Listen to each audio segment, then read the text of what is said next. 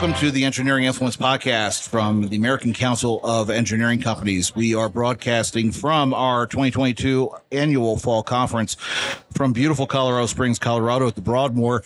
Programming is brought to you this year by HDR. Thank you very much, HDR, for sponsoring us. And I am very pleased to be joined by one of our keynote speakers.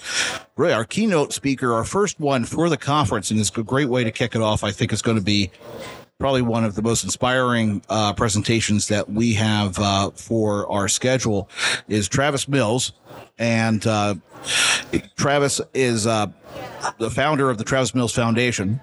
He is a veteran of the war in Afghanistan, and he is also a wounded warrior. And he has founded the Travis Mills Foundation to help veterans dealing with battlefield wounds and coming back and trying to get back to a normal life and overcome adversity and help them through the process. And he's here to speak with us today to our group. And Travis, thank you for joining us. Absolutely, Jeff. Thanks for having me. I can't thank the ACEC enough for letting me come here to the beautiful Broadmoor and share my story. I've been fortunate to speak here before, so it's a gorgeous facility and a lot of great people that I'm going to get to hang out with today. Yeah, it's worst places to have to be, right? It's a beautiful October day in Colorado.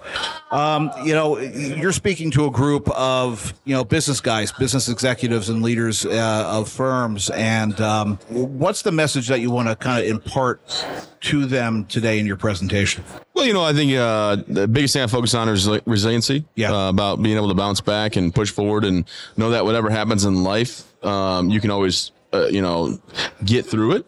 Yeah. And I try not to let my story be too big. So it's like, oh my gosh, this guy's no legs. I have nothing to complain about. Like, we all have stuff to complain about, and we all have problems that we're going through. And I want to make people understand that no matter if their problem is cancer or their problem is a loved one going through anxiety or something, we're all in this together. And there's ways to get through and to keep pushing forward and to live out the slogan that I've coined as my own for never give up, never quit. And that's what I'm here today to do. Have a good time. It's a lot more jokes and laughs than people really realize.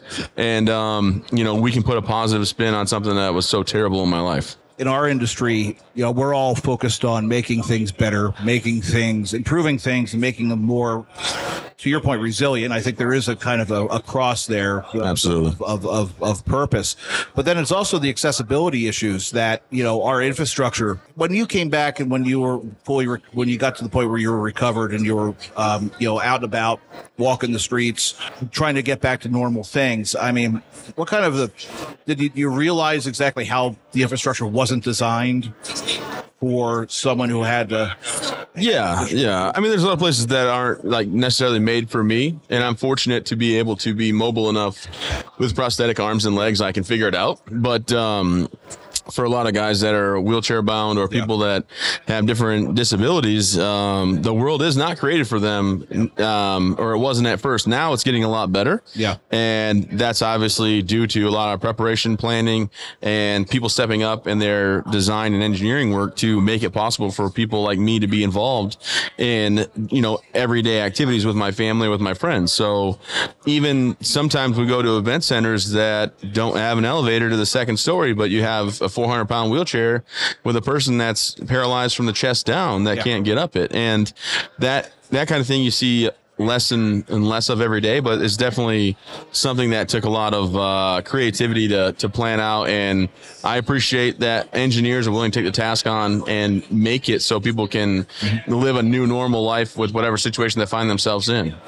Yeah, I think it's something that the industry has really focused in on. It's creating more open and accessible infrastructure, making it work for everybody, not just for what people have thought of, I guess, in the past. Your general user of the infrastructure, whether it's a train, it's the width of a sidewalk that you're going to be building, right? Things of that nature. So, I think that it's something that the industry is really kind of trying to focus in on. I mean, from the purpose of, I guess, the standpoint of resiliency for us, it's designing for the long term and dealing with unforeseen circumstances, right? You build a bridge today, but a hurricane 20 years from now could knock it down, right?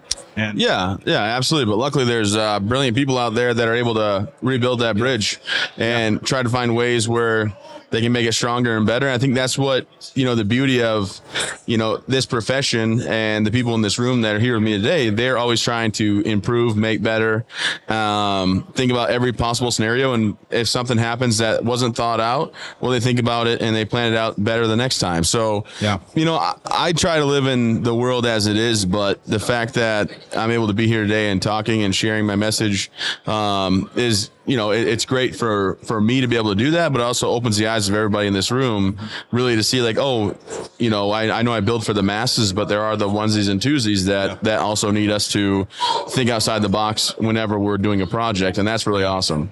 So with the foundation, how many veterans and families have you helped? So for the foundation, we've helped over 1,000 families. We opened the doors officially in 2017, and it is a barrier-free resort that we kind of set up to give back to veterans that have been physically injured with paralyzation, amputation, spinal cord injury, something to, to the effect of happening while in service. Yeah. So you could be stateside and have a work accident, or you could be overseas and get blown up like I did.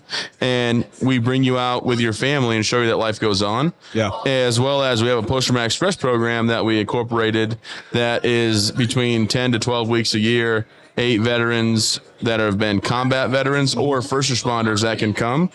And it's, we keep growing and growing, and it's something I'm very blessed to be able to be a part of. And as the founder and president, we started with a $5,000 donation from my wife and I for care packages, and it's grown into be one of the top veteran service organizations in the nation. And I, to this day, still, and will always continue to never take a dime. It's not about me. And it all takes place up in Maine, right? All up in Maine, and we are now finishing up 2 more buildings.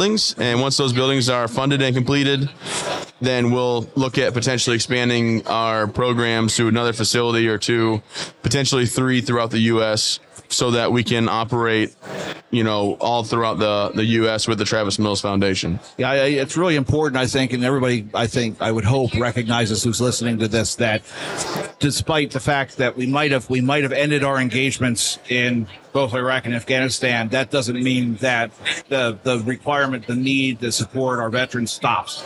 That doesn't stop when we pull out of someplace. It's a long-term commitment that we have for our veterans, especially those who are injured or require a lot of adapting to a life. Well, yeah. So I think that the big thing is that we have to keep pushing forward, and we have to give back to those that served and were injured so brutally. But also we have the chance to show them that life goes on, to be active in their society, active in their community, and we bring them out. And it's not just a vacation to relax and do nothing. We show them how to do things adaptively. Yeah. We have a high-rise ropes course that we built with Mike Rowe. We have archery and boating, ice fishing and bobsledding and a bunch of crazy things. Yeah. But we want to give them the opportunity to have a place where they can feel comfortable, where the spouse isn't the caregiver all the time, and the children see other parents in the same situation as theirs. Yeah. And, surprisingly, the need is actually really great. And we might expand to first responders that have been injured on the job. And, we take a really slow, crawl, walk, run mentality. Yeah. But we do the best we can to make it all work. One thing I do want to kind of close with is that, everyone here is either a president or runs or is an executive with an engineering firm. And veteran employment is something which is always an issue, right? I mean, people coming back, not just moving forward and past whatever difficulty they have, but, making sure that they can find jobs after they, depart the military. From your perspective, from what you've heard from the families that you've helped, how important is it for companies to have an open door policy and really encourage veterans to apply for jobs?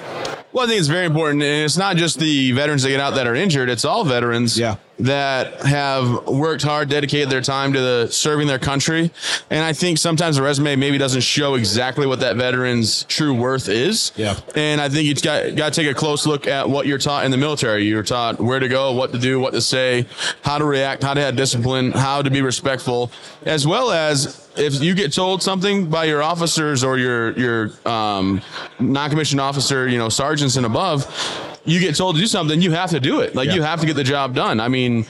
not once did I ever sit there and say, I don't think I'm going to do this mission today. I know you asked me or told me to, but I'm not going to do it. So the drive and dedication and determination a veteran brings to the team is just outstanding. And it's about channeling, what they know already and unlocking, the possibilities for them to thrive in your company, and get the job done. So I always encourage hiring veterans and veteran spouses because, I think work's a great thing. People wonder what my hobbies are. Honestly, I work. I opened a restaurant recently. I have a marina. Nice. Started a clothing line and travel about 120 days a year speaking. So, very fortunate to be in the shoes that I'm in with no arms, no legs, living in a great country. But if people are out there looking for, somebody to put into the workforce, a veteran is a really good option. And it all boils down to their training and what they've been through already, and the can-do attitude, because you're not able to say no. Yeah.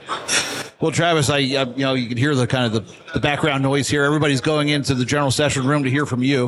So I won't hold you up any longer, but thank you very much for spending a couple minutes with us. Hey, absolutely. I'm looking forward to today. I got to write a speech still, but once I get that done, we'll be ready to go. But no. Sounds good. It's going to go great. If everybody wants to know more, visit TravisMillsFoundation.org. And thank you for all your time. Have a great day. Yeah, thank you so much. And definitely go to the site. And again, this has been the Engineering Influence Podcast from the American Council of Engineering Companies.